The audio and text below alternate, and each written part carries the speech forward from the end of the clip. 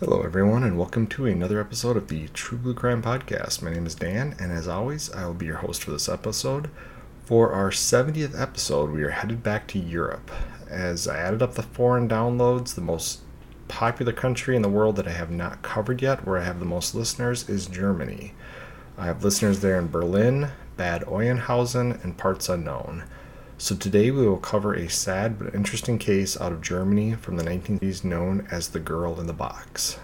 And it's actually, as I got into this case, it's going to be another one of the three-part series. As I started typing, there's just too much information to cover in one case. It turned into two parts, and it turned into three. A big thank you to Don and Jada on Spotify for dropping a nice comment on the Matthew Shepard episode. I appreciate the kind words, and I will do my best to keep up the great work.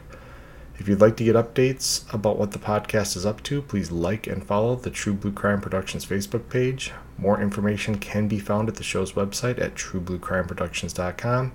And if you'd like to email me directly, my email is truebluecrimeproductions@gmail.com.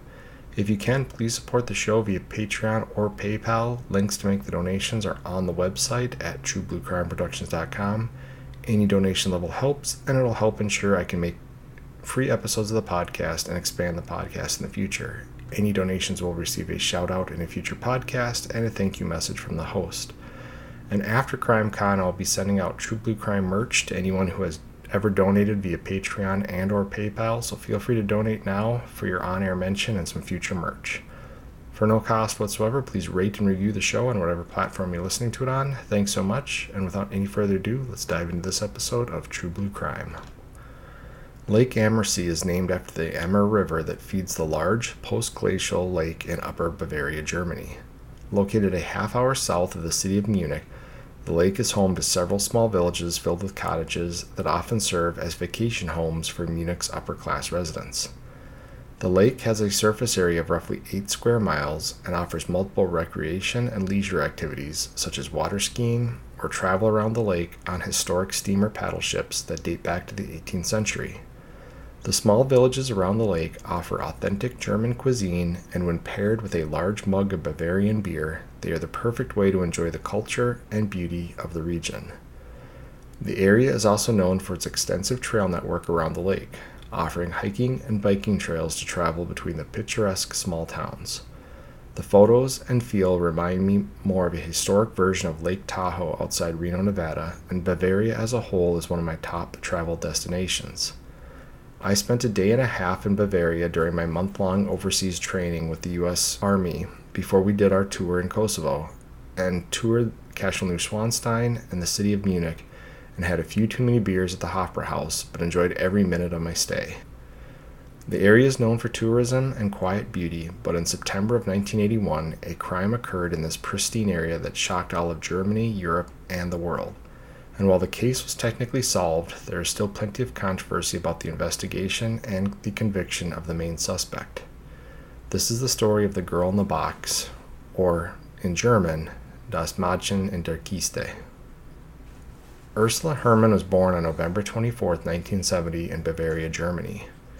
She was from a middle-class family and loved playing the piano and practicing gymnastics. Described as a sweet and bubbly child, she was said to have a lively attitude and would do anything for her friends and family. She grew up in the town of Eching, located on the northern shore of Lake Ammersee. On the afternoon of September 15, 1981, Ursula and her brother Michael had piano lessons after school. After her piano lessons, she rode her bike alone to her cousin's house in nearby Schondorf, located on the northwest shore of the lake. The towns are roughly 4 kilometers or 2.5 miles apart from each other and are separated by a rich forest that is approximately 4 square kilometers or 2 square miles in size. After arriving at her cousin's home in Schondorf, the two girls biked to the gymnastics class. The class was only an hour, but instead of biking back to Eching from the class, she went back to her cousin's house and ate dinner with the family. At 7:20 p.m., her mother phoned the house requesting Ursula to come home. It had been the first day of school that day, and with the addition of piano lessons and gymnastics, it had been a full day for Ursula. It was also just starting to get dark, and her mother wanted Ursula to start the 10-minute bike ride before it got too dark outside. After saying her goodbyes, she headed off in the direction of her home on her red bicycle. Around 7:50 p.m., Ursula still hadn't arrived home, so her mother phoned the house in Schondorf again, and panic set in as she was told Ursula had left around 25 minutes earlier for the 10-minute return trip. The response from family was immediate, as Ursula's father headed out on the trail from Etking, and her uncle took the same trail from Schondorf. When the two met in the middle, with still no sign of Ursula, they feared the worst. The authorities were contacted, and within an hour, police officers, firefighters, family members, and neighbors headed out into the rainy night looking for little Ursula. A scent-tracking dog picked up her scent along the path and led searchers 20 meters off the path to her discarded bicycle. Ursula was nowhere around, and the calls from the searchers into the night went unanswered. And we'll take a little pause here. So to describe this forest, I guess today it's not as overgrown as it was back in 1981, but they describe this as being a very thick, overgrown forest. So you've got it's mainly pines, firs, the evergreen style trees, but there's a lot of lower canopy things as well, so small growth on the bottom, shrubs, smaller trees. So even though this red bike is only 20 meters in off this path, so roughly 60 feet, it couldn't be seen from the path. One, it's starting to get dark out, but two, like I said, this area of the forest is just so thick, and so it's going to create all types of havoc for these searchers when you add in the fact that it's raining, it's now dark, and again, you've got this really thick, it's just not a maintained forest, so it's just left to its natural growth patterns, which again, it just makes it difficult to get through. The search was suspended for the night, and searchers went home to get some sleep and get ready for a full day of searching once the sun rose the next morning.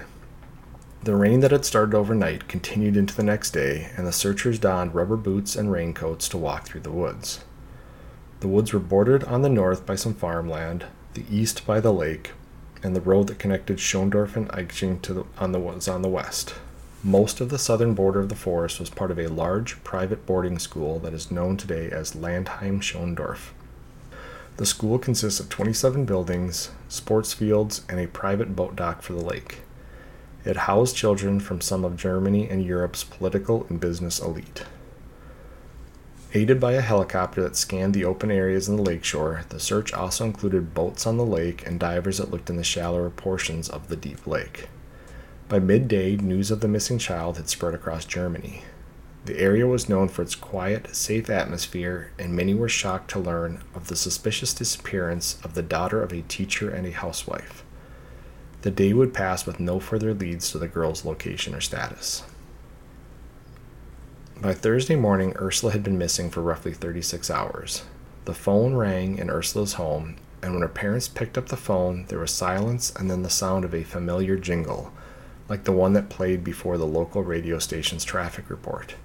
This was followed by more silence and a second playing of the jingle.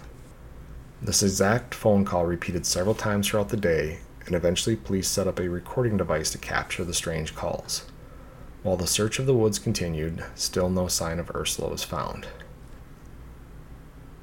And I think this is really difficult. I mean, yes, this is a very thick, very hard forest to search, and we are going to see a search later on that's a little more extensive, but it's not like it's a state park that's 1,000 or more acres.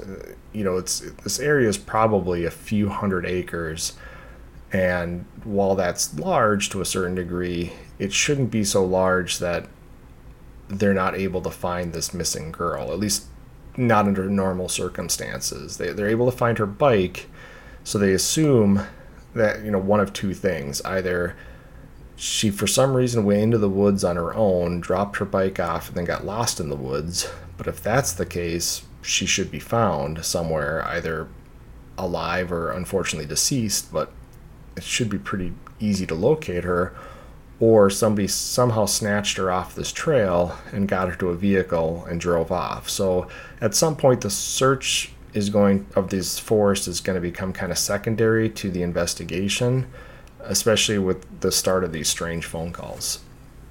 And then Friday around noon, a letter was delivered via the post office to Ursula's home. The note was written in broken German using words cut out of tabloid magazines and glued to the paper. The ransom letter stated that the kidnappers had Ursula, and if they wanted to see her alive again, they needed to pay 2 million Deutschmark, which is roughly $3 million today. And this was one of the more difficult conversions I've had to make, just because obviously the Deutschmark doesn't exist anymore. It's since gone to the euro.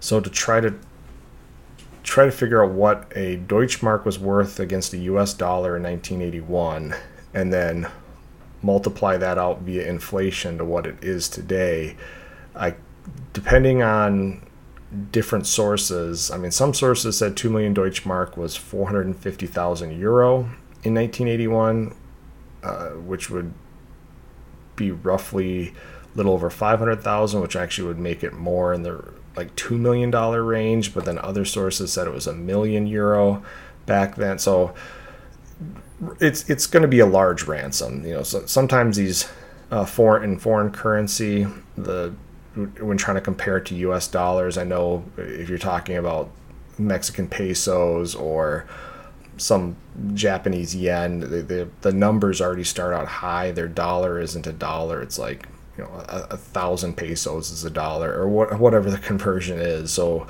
when you hear something like 2 million, sometimes in some countries that's the equivalent of $200 or $2,000 or something like that. That's not the case here. It's 2 million would still be a very high ransom to pay.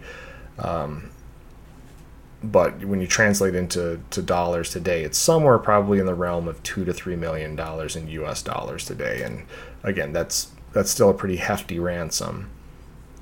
And it would be said that basically this entire area is filled with these large estates and cabin homes. And this is where people from Munich tend to have their second home, their vacation home. There's a lot of wealth in the area, and there still is to this day.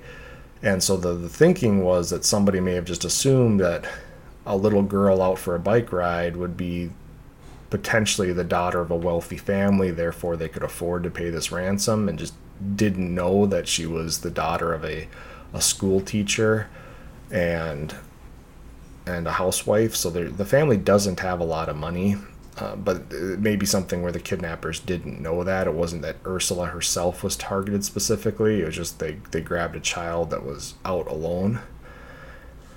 But then that's also kind of, as we're going to learn, they would have had to have known who Ursula was and where she lived, because they're making these phone calls to the house and they're sending letters to an address. So a little bit of confusion on, was she specifically targeted, or did they somehow gain that information after the fact? But we'll talk about that in a little bit here. The letter that they received went on to give instructions that if the family was willing to pay the ransom, they should say so during a phone call that would occur in between the jingles.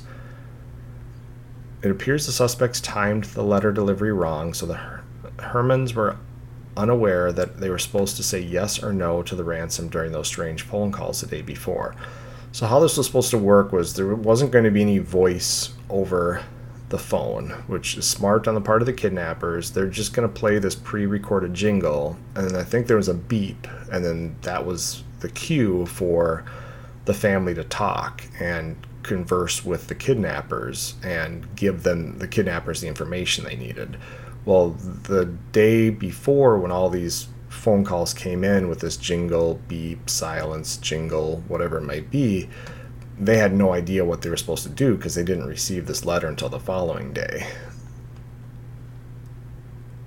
And so later that afternoon, after they received the letter, another phone call came in. As instructed, Ursula's mother advised the suspects they would pay the ransom. She demanded proof of life but received no reply. And it appears that it would have been that evening the suspects posted another letter, and this was received the following Monday, September 21st.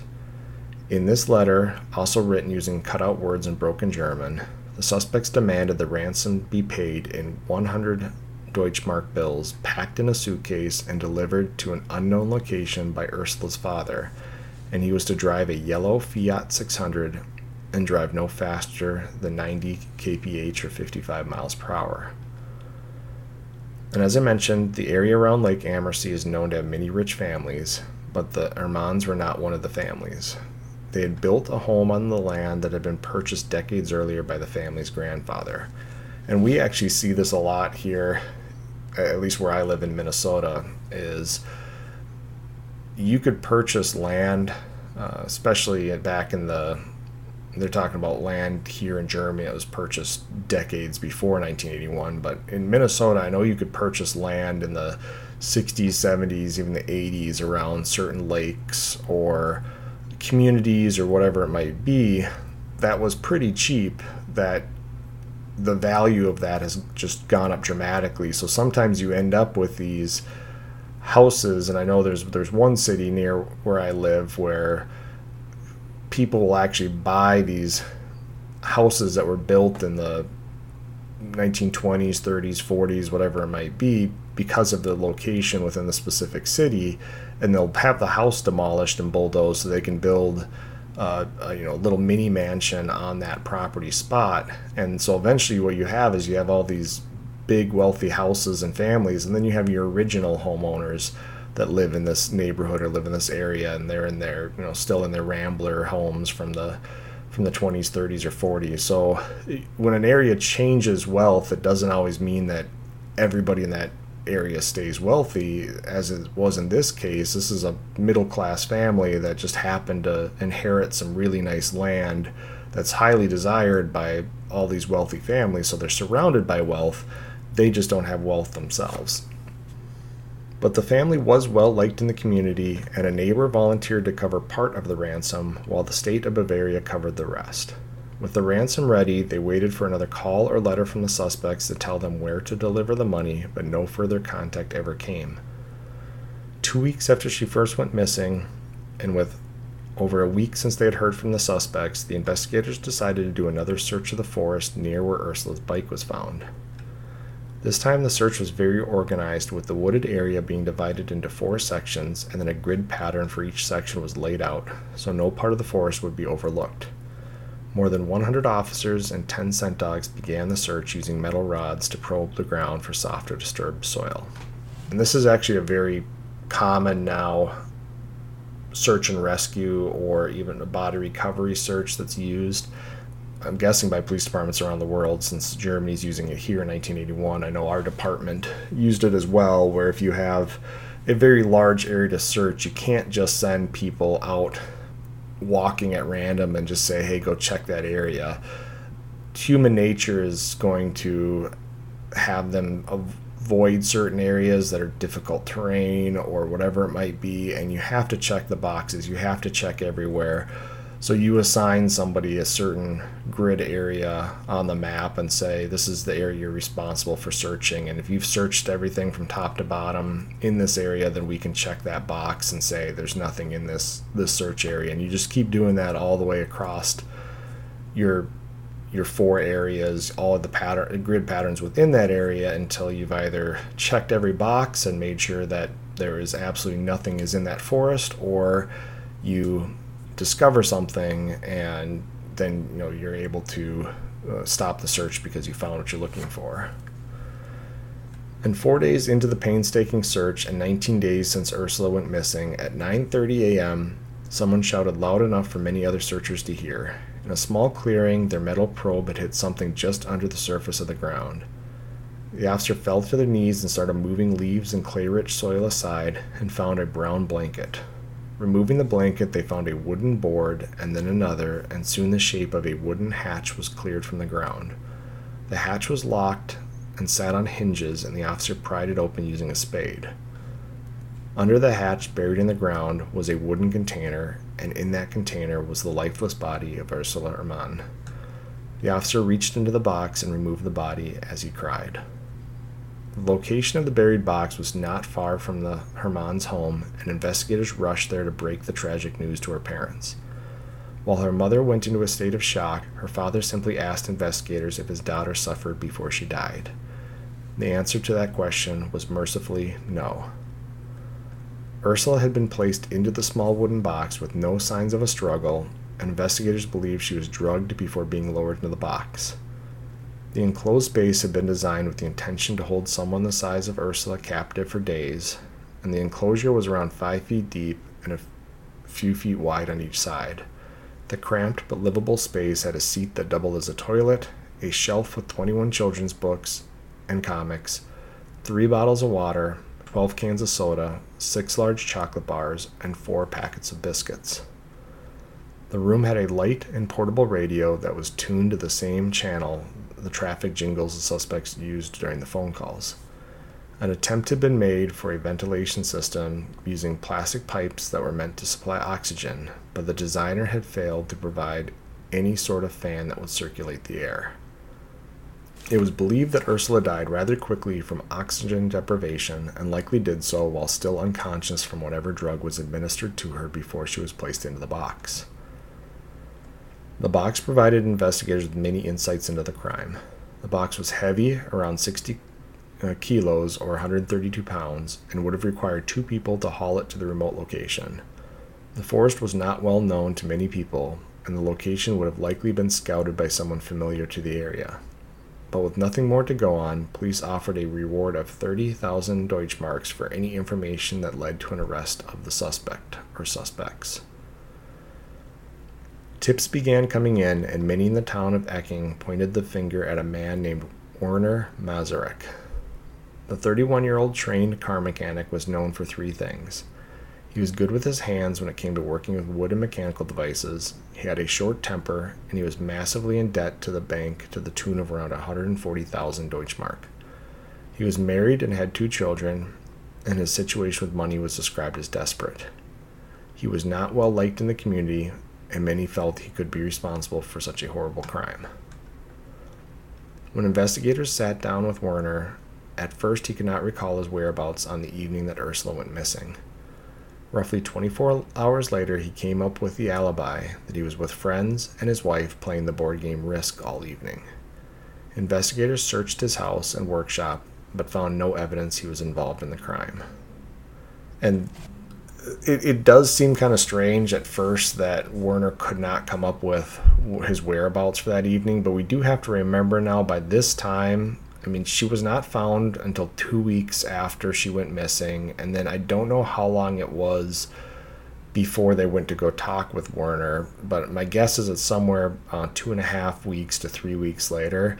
And if you're not expecting to have to remember what you're doing on a specific night, when police come and ask you, hey, what were you doing on the evening of blank and blank, which is 2 to 3 weeks prior, your first response might be, I don't remember, or I can't recall, especially if there wasn't anything significant. Obviously, if you're at a friend's wedding, or if you work evenings and you know that was a night that you worked, you could say what you're doing that evening. But if it was just an evening in the middle of the week, 2 to 3 weeks earlier, it's possible that on first memory, you're not going to recall that right away. And what you don't want to say is that you're doing something and then later find out that that wasn't what you're doing. That's going to look even worse as a part of the investigation. But if at first you say, I don't remember, and then you go consult with your wife, consult with some friends, say, hey, the night that girl went missing, yeah, we were playing that board game. Now, at the same time, this is huge news. This is a big story. So you would think that when you hear the next morning that this little girl that you live near and if is from your town goes missing, that would create a little bit of a memory retention for events surrounding that time period. So you might remember, if you heard the next morning, like, hey, this girl went missing, you might think, is there a chance that I saw her? What was I doing the night before? Maybe I saw her riding her bike. Maybe I saw somebody take her. Most normal people, upon hearing that news, would try to think if they could help in any way. And that's going to kind of create, again, this stored memory in their brain that after this really important news broke, I remember what I was doing. And in this case, Warner isn't. But again, this isn't a requirement for people. And it's going to be said later that Warner isn't the most intelligent guy. And sometimes people just don't have that capacity to be empathetic and think in that way like other people would. So again, it's possible that he never created any type of memory retention for the night before Ursula went missing, and when asked about it, he just couldn't recall. And then eventually when he does figure it out, it's that he's with his wife and friends playing this board game. Now this is going to come into question later, because we know that it takes at least 2 people to bring this box out here and bury it, and even bringing an unconscious child is going to be difficult to maneuver through these woods. So if you needed to create an alibi for a couple of your friends as well that were involved in the crime, all of you guys playing a board game and then having your wife as part of that alibi is pretty convenient. And I think a lot of people thought that as well. It's not like his alibi put him out in a public where 20 to 30 people could say they saw him. His alibi could serve as an alibi for other people that are involved in the crime as well. So it's not a solid alibi, but it is going to create some roadblocks for the investigation. And meanwhile, the box was being forensically examined, and a fingerprint was found on a piece of duct tape inside the box. The print did not match Warner's or any of the thousands of locals that voluntarily submitted to fingerprinting. By January of 1982, 3 months into the investigation, Warner was still the strongest suspect. He, along with 2 of his friends, were arrested and brought into the local station for interrogation. They were questioned for days before finally being released without charges. And it didn't name his friends, and it didn't name the connection, but my guess is going to be that these are the 2 friends that he was playing, or that he claimed he was playing Risk with, and it's for the exact reason that I said before. A lot of the times a crime like this, kidnapping for ransom, is not a single person crime. It's a group crime, and police are probably thinking this as well. And again, it's very convenient that 2 of his friends that could also be involved in this crime are part of the alibi for the night before when Ursula went missing. Just as easily as we were playing Risk, they could be saying we kidnapped Ursula the night before. So they're going to bring him into the police station, they're going to interrogate them for a couple days, but ultimately none of them are going to say anything that leads the police to believe that they can charge them with anything. In February of 1982, an associate of Werner's named Klaus Pfeffinger was questioned after his landlord told police that around the time of the murder, Klaus was driving a moped around town, and strapped to the side of the moped at all times was a shovel. At first, Klaus claimed to have no knowledge of the crime, but after 2 days of questioning during a break while the investigators were out of the room, Klaus turned to a secretary and asked, "What if I know something?" The investigators learned of this and asked Klaus what he knew, and he told them in early September of 1981, Warner had paid him 1,000 Deutschmark, and he promised him a color television to dig a hole in the woods, a hole that he later saw a box inside.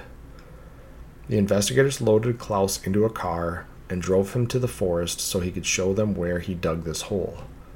But Klaus was not able to point out anything near where Ursula had been found, and upon returning to the station, he said he made the whole story up and wanted to recant it. He was questioned 10 more times in the following months and refused to confess anything about digging the hole, and was never charged. In the summer of 1982, Mazurek moved out of Eichling because of the stress of being thought as a suspect in the case.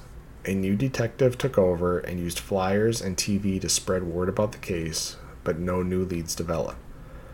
The case eventually went cold, and Ursula's family moved on as best as they could. While some of her family turned to faith, her oldest brother Michael, who was 18 when she went missing, made it his life mission to find out what happened to his little sister. The people of Germany moved on as well, living their lives but always remembering the unsolved case of the 10-year-old girl found dead in the box.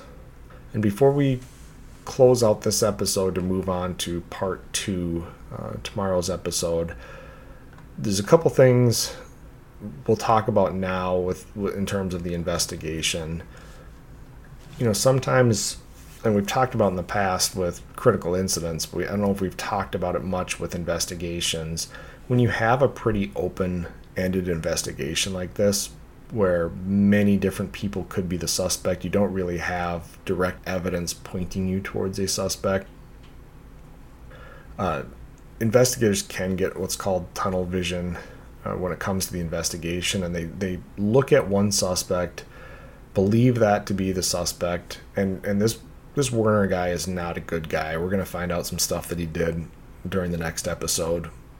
Not directly related to Ursula's case, but just some things from his past that are the reasons why nobody likes this guy. But this is small town Germany, much like small town America, when there's that one person that everybody thinks is a complete a-hole. Everybody, when a crime like this occurs, they all look and say, if it was somebody local, it had to be this guy.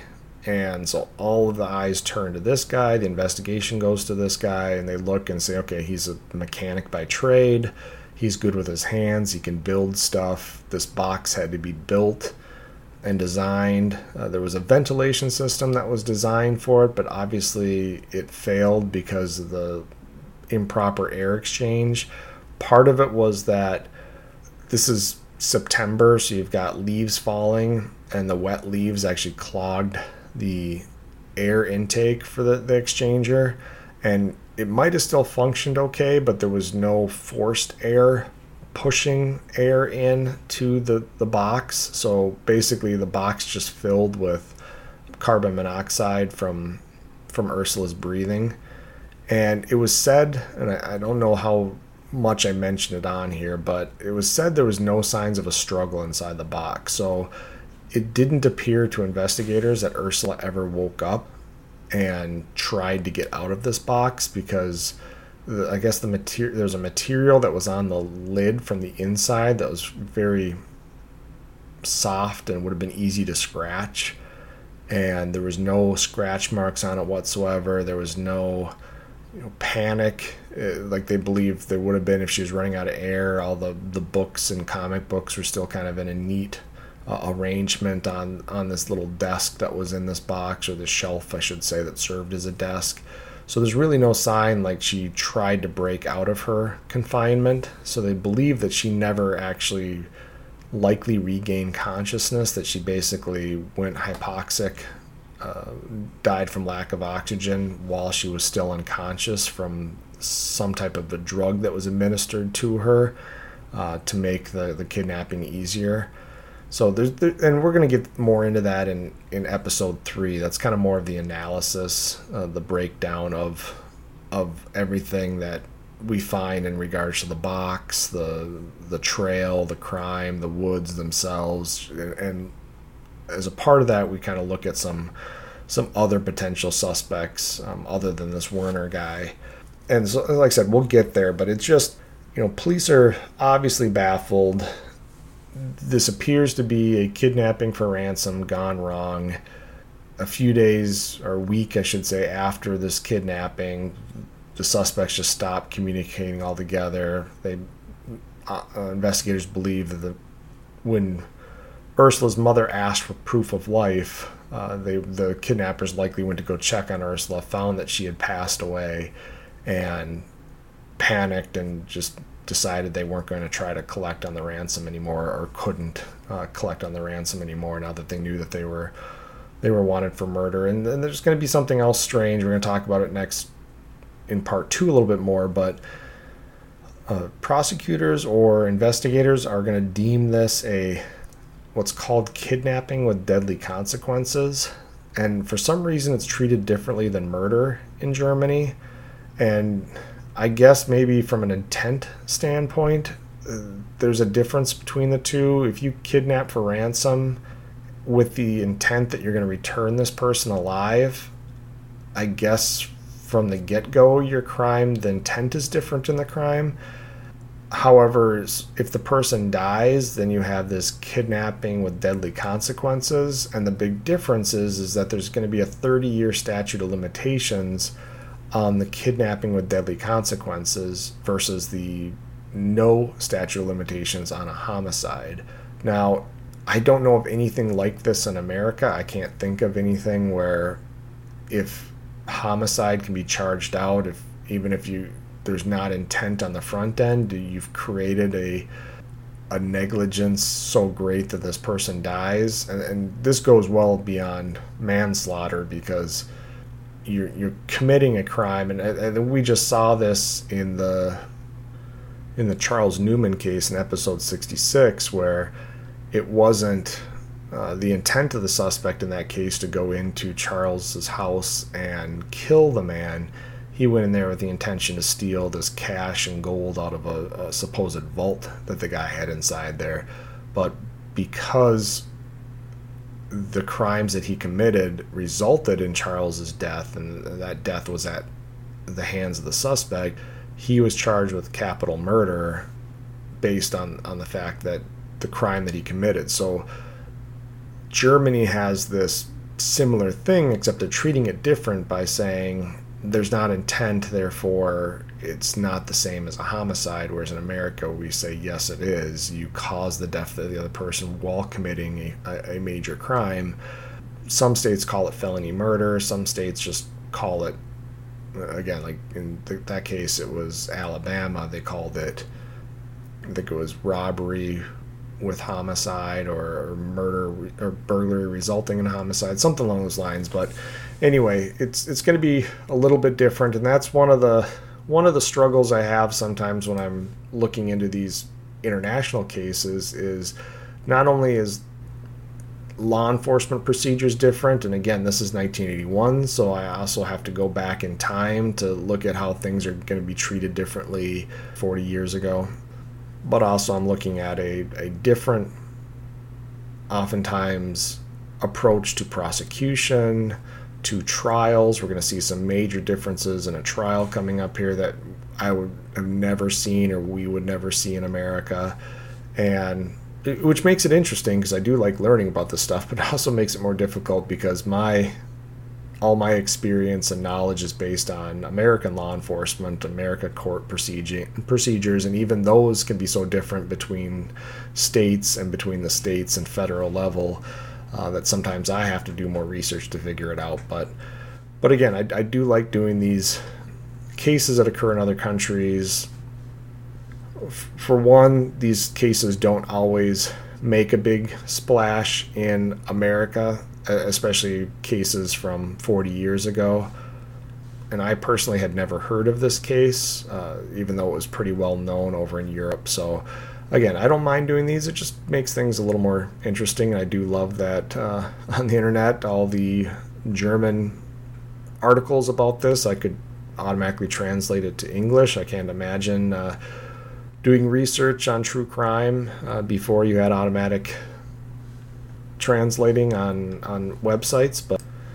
But again, we'll get more into the trial, the cold case investigation and the trial in episode 71, part 2 of this case, and then we will also cover like I said, some of my breakdown and analysis in episode 72, which is going to be part 3 of this.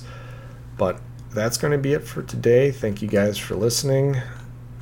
Stay tuned for future episodes, and feel free to write me at truebluecrimeproductions@gmail.com. You can also find me at True Blue Crime Productions on Facebook, and support me via Patreon at True Blue Crime Productions. So that's it for today, guys. Thanks for listening. Talk to you later. Goodbye.